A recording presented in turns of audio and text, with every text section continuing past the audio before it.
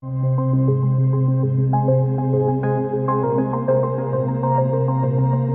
سال 40 گفتگو.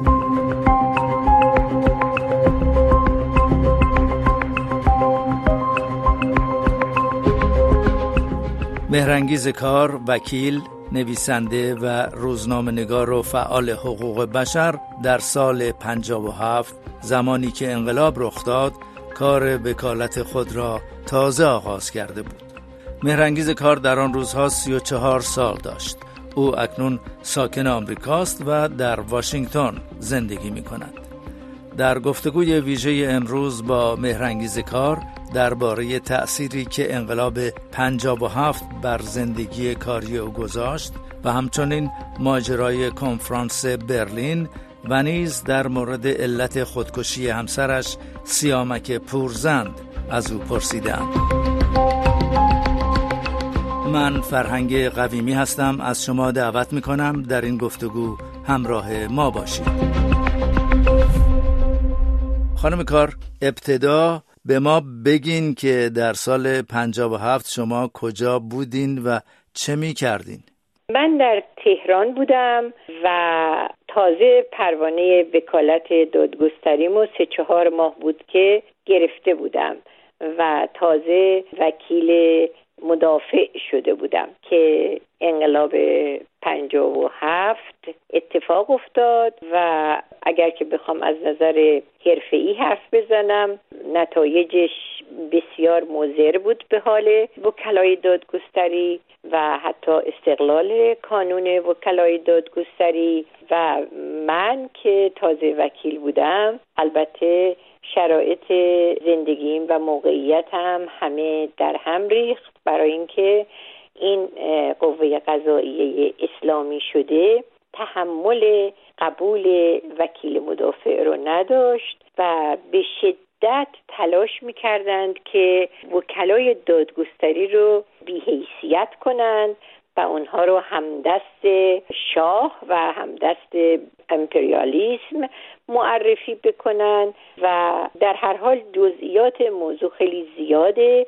فقط از نظر شخصی اگر من بخوام به صحنه‌ای که درش قرار گرفتم نگاه کنم باید بگم که انقلاب اسلامی در همون نخستین روزهای پیروزی علیه من نوعی شروع کرد به برنامه ریزی. وقتی میگم علیه من نوعی یعنی کسی که وکیل دادگستری بود و همزمان یک اتهام بدتری هم داشت که زن بودن بود و از همه اینا گذشته به نظرم باید یه عامل سومی رو ازش حرف بزنم. زنی بود که در دوران قبل از انقلاب فعالیت‌های مطبوعاتی داشت و همه جا عکسش رو بی‌حجاب چاپ کرده بودن و مطالبش منتشر شده بود که گویا برخی از این مطالب مورد علاقه انقلابیون اسلامی هم نبود. خانم کار، با تمام این مسائلی که برشمردین شما همچنان در ایران موندین، اما چی کار میکردین از نظر حرفه‌ای؟ آیا به کار وکالت ادامه میدادین یا بیشتر مینوشتین؟ خب راه نوشتن که بر من بسته بود، علتش هم این بود که من جزو معدود کسانی بودم که اعتصاب شکنی کرده بودم و به عنوان زن هم در گذشته مطالبی از من با عکس‌های بی‌حجاب در مطبوعات دوران شاه چاپ شده بود. باقی میموند یک راه و اون هم وکالت دادگستری بود که من اصلا تجربهشو نداشتم و دادگستری روی خوشی نه به وکیل نشون میداد و مخصوصا به وکیلی که زن هم بود روی خوش نشون نمیداد. اما چون هیچ راه دیگری نداشتم برای امرار معاش و همسرم هم سیامک پورزند دیگه کاملا مجبور به خانه نشینی شده بود، وارد قوه قضاییه شدم و سختی‌های بسیاری رو تحمل کردم تا اینکه یواش یواش بعد از 2-3 سال توانستم با پرونده‌های بسیار کوچیک شروع کنم کار وکالتم رو در این دادگستری. اشاره کردین به همسرتون سیامک پورزند که از فعالان اصلاح طلب بود. آیا در اون سالهای پس از انقلاب فکر می‌کردین که حکومت جمهوری اسلامی رو میشه با اصلاحات آروم تغییر داد؟ اصلاحات نزدیک به 2 دهه بعد از انقلاب مسئلهش مطرح شد. ربطی به اول انقلاب نداشت. اول انقلاب خب همه ما عصبانی بودیم و فقط فکر میکردیم که ممکنه که این رژیم نتونه خودشو سر پا نگه داره، که متاسفانه اون جنگ 8 ساله با عراق اتفاق افتاد و موجبات تحکیم رژیم جمهوری اسلامی رو فراهم کرد. اون چیزی که شما میفرمایید مربوط است به نزدیک به 2 دهه بعد از انقلاب و یا انقلابی بودن یا ضد انقلاب هایی بودن که مجبور بودن عقاید خودشون رو بر پایه تقیه کتمان بکنن و روزگار بگذرونن. در اینجا میخوام بپردازم به مسئله کنفرانس برلین، ولی پیش از اون از شما میخوام خواهش کنم که 2 ترانه یا سرود مورد علاقه خودتون رو نام ببرید تا در فاصله این گفتگو پخش و پس از اون میپردازیم به مسائلی که بعد از کنفرانس برلین برای شما رخ داد. خب من از شما خواهش میکنم که اون ترانه گل سرخ شادروان ویگن رو اگر لطف کنید استفاده کنید، با شعر ایرج جنتی عطایی. بله بله، سیامک هم خیلی این رو دوست داشت. و ترانه دیگری که خیلی دوست دارم ترانه است که هایده خونده، اسمشو یادم نیست، به نظرم سوغاته. یک کمیشو بخونین؟ فقط میخوام ببینم که وقتی میای صدای پاد از همه جاده ها میاد. بسیار عالی است. خوشحالم که خوندین این تیکه رو و دلم هم میخواد پخشش کنم. موافقین یا اینکه نه؟ آره بابا، آره. وقتی میای صدای پاد از همه جاده ها میاد، انگار از شهر دور که از همه دنیا میاد، تا وقتی که در با میشه لحظه دیدن میرسه، هرچی که جاده است رو زمین به سینه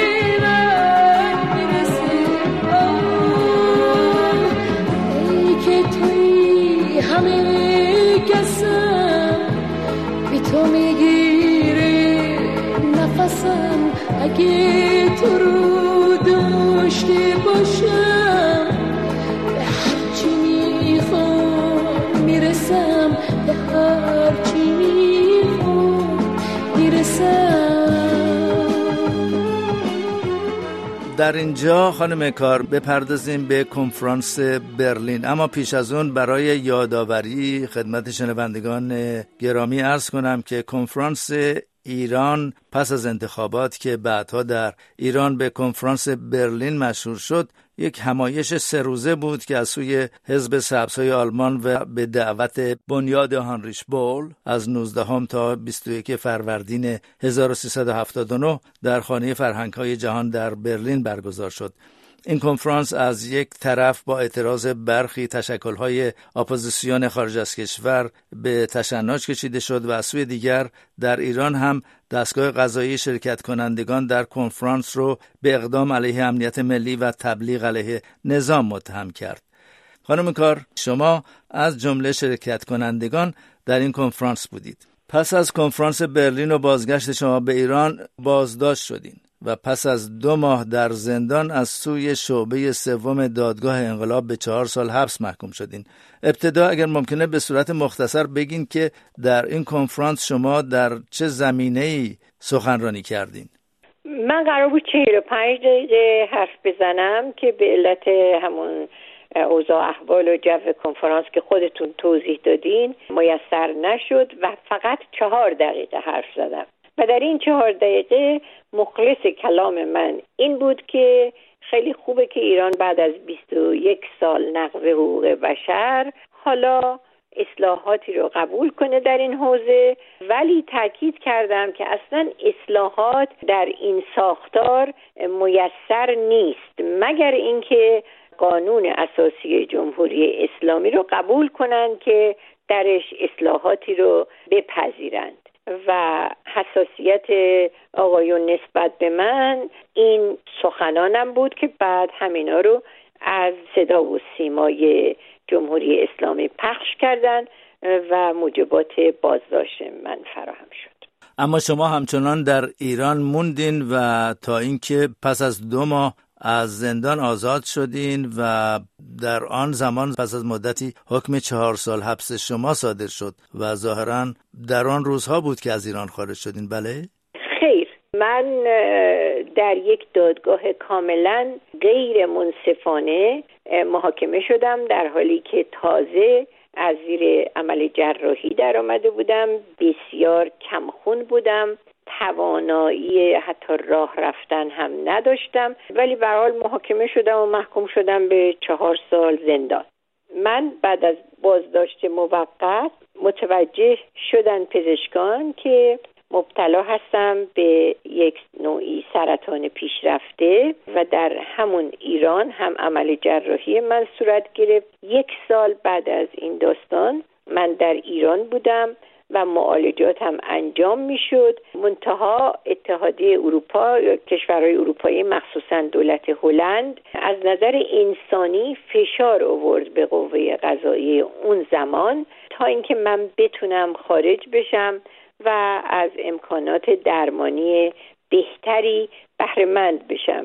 من 1-2 بار توانستم برم هلند، البته تضمین بازگشتم با سفارت هلند و دولت هلند بود و دیگه بعد از اون در ایران بودم تا اینکه فشارها کمک کرد. وثیقه بزرگی خانواده من گذاشتن و تضمین شد که من بعد از معالجه برگردم، زیر 1 سال برگردم به کشور و همین اتفاق افتاد و من چون گرین کارت داشتم و از دانشگاه یل یک دعوتی داشتم برای اینکه در مرکز سرطان شناسیش مورد معاینه قرار بگیرم، آمدم بیرون، ولی علاقم بر ماندگاری در ایران بود به هر شکل.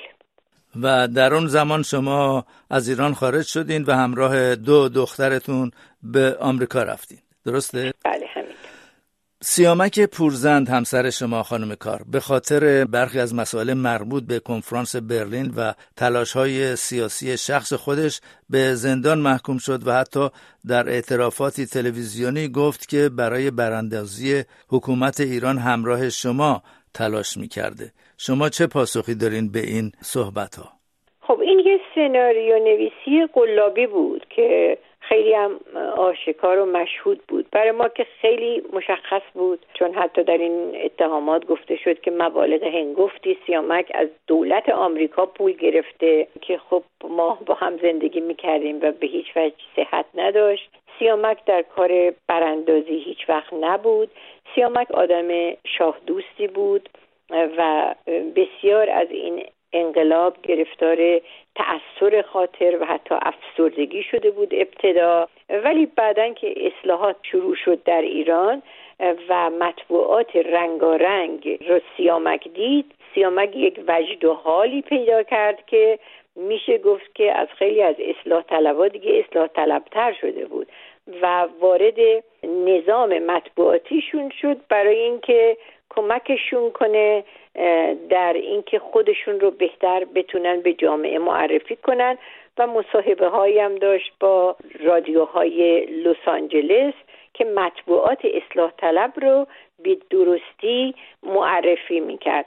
بنابراین بعد از اینکه من از کشور خارج شدم گفته شد که مصاحبه های ایشون استراتژیک بوده با رادیو ایران لس آنجلس، ولی برگ اول پرونده رو براش اخلاقی درست کردن. خانمی که اطلاعاتی بود رو سر راهش گذاشتن و بسیاری مسائلی که خب طولانیه و اینجا جای گفتنش نیست.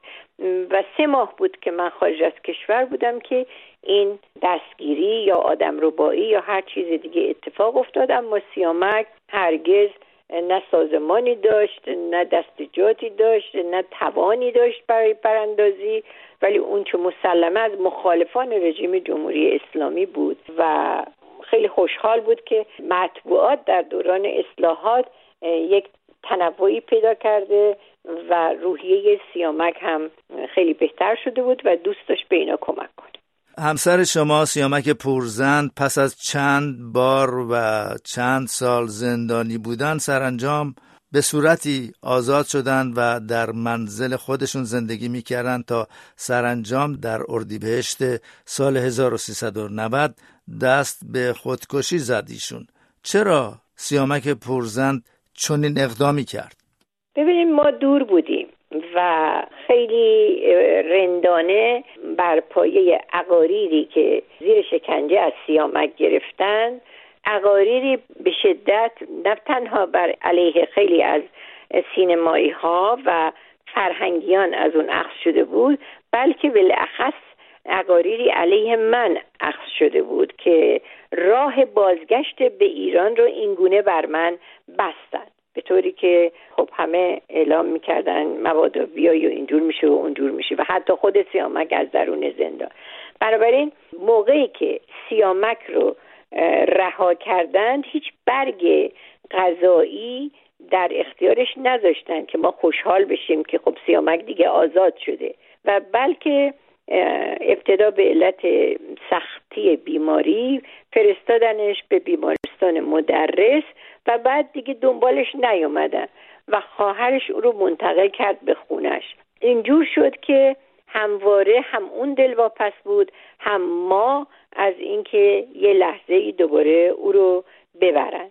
پس آزادی قضایی نداشت، میشه گفت نوعی حبس خانگی بود و در این حبس خانگی که نمیتونست کشور رو ترک بکنه و ما هم نمیتونستیم به اون بپیوندیم، بدون شک تحت تاثیر کابوس هایی که از اون چه در زندان به سرش اومده بود میدید و برای من هم میگفت، افسردگی شدتش بالا رفت. ولی دیگه من چون در اونجا نبودم نمیدونم که آیا باز هم مورد آزار و ایذاء روانی از طرف این آقایون شکنجهگر بوده که خودکشی کرده یا اینکه نه واقعا شدت افسردگی و تنهایی موجبات خودکشیشو فراهم کرده. به هر شکلی که به موضوع نگاه کنیم باید بگیم که قاتل سیامک پورزند جمهوری اسلامی ایران است، یا مستقیم یا غیر مستقیم. آخر ای محبوب زیبا، بعد از آن دیر آشنایی آمدی خواندی برایم قصه تلخ جدایی، ماندم سر در گریبان بی تو در شب‌های غمگین، بی تو باشد همدم من یاد پیمان‌های دیری، آن گل سرخی که دادی در سکوت خانه پژمرد، آتش عشق و محبت بر خزان سینه افسرد. خانم کار، برگردیم به آمریکا. شما در سال 2002 برنده جایزه ملی اعانه برای دموکراسی آمریکا شدین که به انگلیسی National Endowment for Democracy Award بود که لورا بوش بانوی اول وقت آمریکا این جایزه رو به شما اهدا کرد. چه احساسی داشتین وقتی که این جایزه رو گرفتین؟ من در لحظه‌ای که این جایزه رو که عبارت بود از یک مجسمه دریافت کردم و به هیچ وجه بار مالی هم نداشت، فقط احساسم این بود که ای کاش این اتفاق کمکی بکنه به اینکه وضعیت برای سیامک بهتر بشه درون کشور، چون من درون کشور زندگی کرده بودم و میدونستم که به هر حال مداخله و حضور قدرت‌ها برای اینکه از کسی حمایت بکنن چقدر مفید هست. و در اون لحظه هم که من جایزه رو گرفتم در برابر خانم لورا بوش، فقط از نگرانی خودم و دخترهام درباره سیامک پورزند حرف زدم و گفتم که ما نمیدونیم که آیا او رو کشتن یا اینکه هنوز زنده است و شاید همین باعث شد که جمهوری اسلامی بسیار شتاب زده و بدون آمادگی سیامک پورزند رو بیاره روی صفحه تلویزیون فقط برای اینکه به قدرت‌های جهانی بگه که او زنده است. چون از من که نمی‌ترسیدن ولی خب از قدرت جهانی می‌ترسیدن. این تنها نتیجه حاصل بر اون به اصطلاح مراسم بود که در دنیا پخش شد و در ایران هم پخش شد و آقای حسین شریعت مداری هم نوشت که من چقدر پول بابت اون جایزه دریافت کردم. خانم کار، حالا پس از گذشت بیش از 40 سال از انقلاب 57 اکنون به اون روزها که نگاه میکنین چه احساسی دارین؟ بسیار احساس تلخی دارم. فقط یک بار وجدانی سبکی دارم که من در این انقلاب وارد نشدم و هرچند که چندان با رژیم شاه هم نمیدونم چجوری بگم همراه نبودم، ولی از انقلابی که رهبریش رو آقای خمینی به دست آورده بود بیزار بودم و وقتی مردم رو میدیدم با اون شور و هیجان، نه اینکه بسیار خردمند بودم ولی یک حسی به من میگفت که اون چی که پیش میاد به نفع ایران نیست. از این نظر بار وجدانی آسوده‌ای دارم، ولی از طرفی نگرانیم برای آینده ایران بسیار زیاده و نمیتونم بفهمم که ایران داره به چه سمتی میره، اما هرچه نگاه میکنم نمیفهمم کشوری رو که اینجور ویران کردن، هم از نظر مادی مالی، هم از نظر بین المللی و هم از نظر اخلاقی و طبقه فرودست در ایران به شدت گسترده شده. میشه گفت که با یک جور نگرانی زندگیم رو در امریکا میگذرونم و دیگه هم به هر حال به سن و سالی رسیدیم که فکر نمی کنیم امیدی باشه برای اینکه جنریشن ما، نسل ما بتونن اگر که رویداد خوبی اتفاق بیفته کمک میکنن. ما تجربه هایی رو که در خارج اندوختیم هیچ کدوم رو نتونستیم به نفع مملکت خودمون، درون مملکت خودمون ازش استفاده کنیم برای مردم. اتفاقا خانم کار میخواستم ازتون همین سوالو بکنم که آینده ایران رو چطور میبینید، اما حالا سوالم رو به این صورت مطرح میکنم که شما برای آینده ایران چه آرزوهایی دارین؟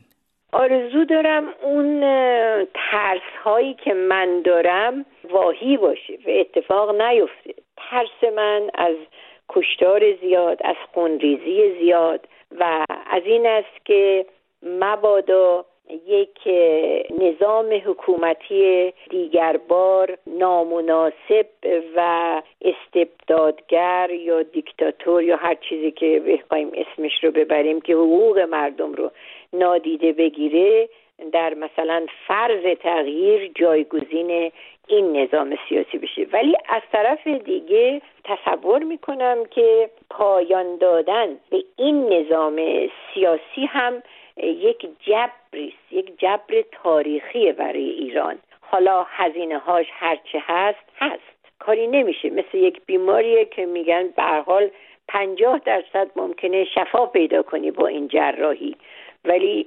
50% هم ممکنه که بمیری زیر این عمل یا اینکه فلج بشی یا بدتر بشی.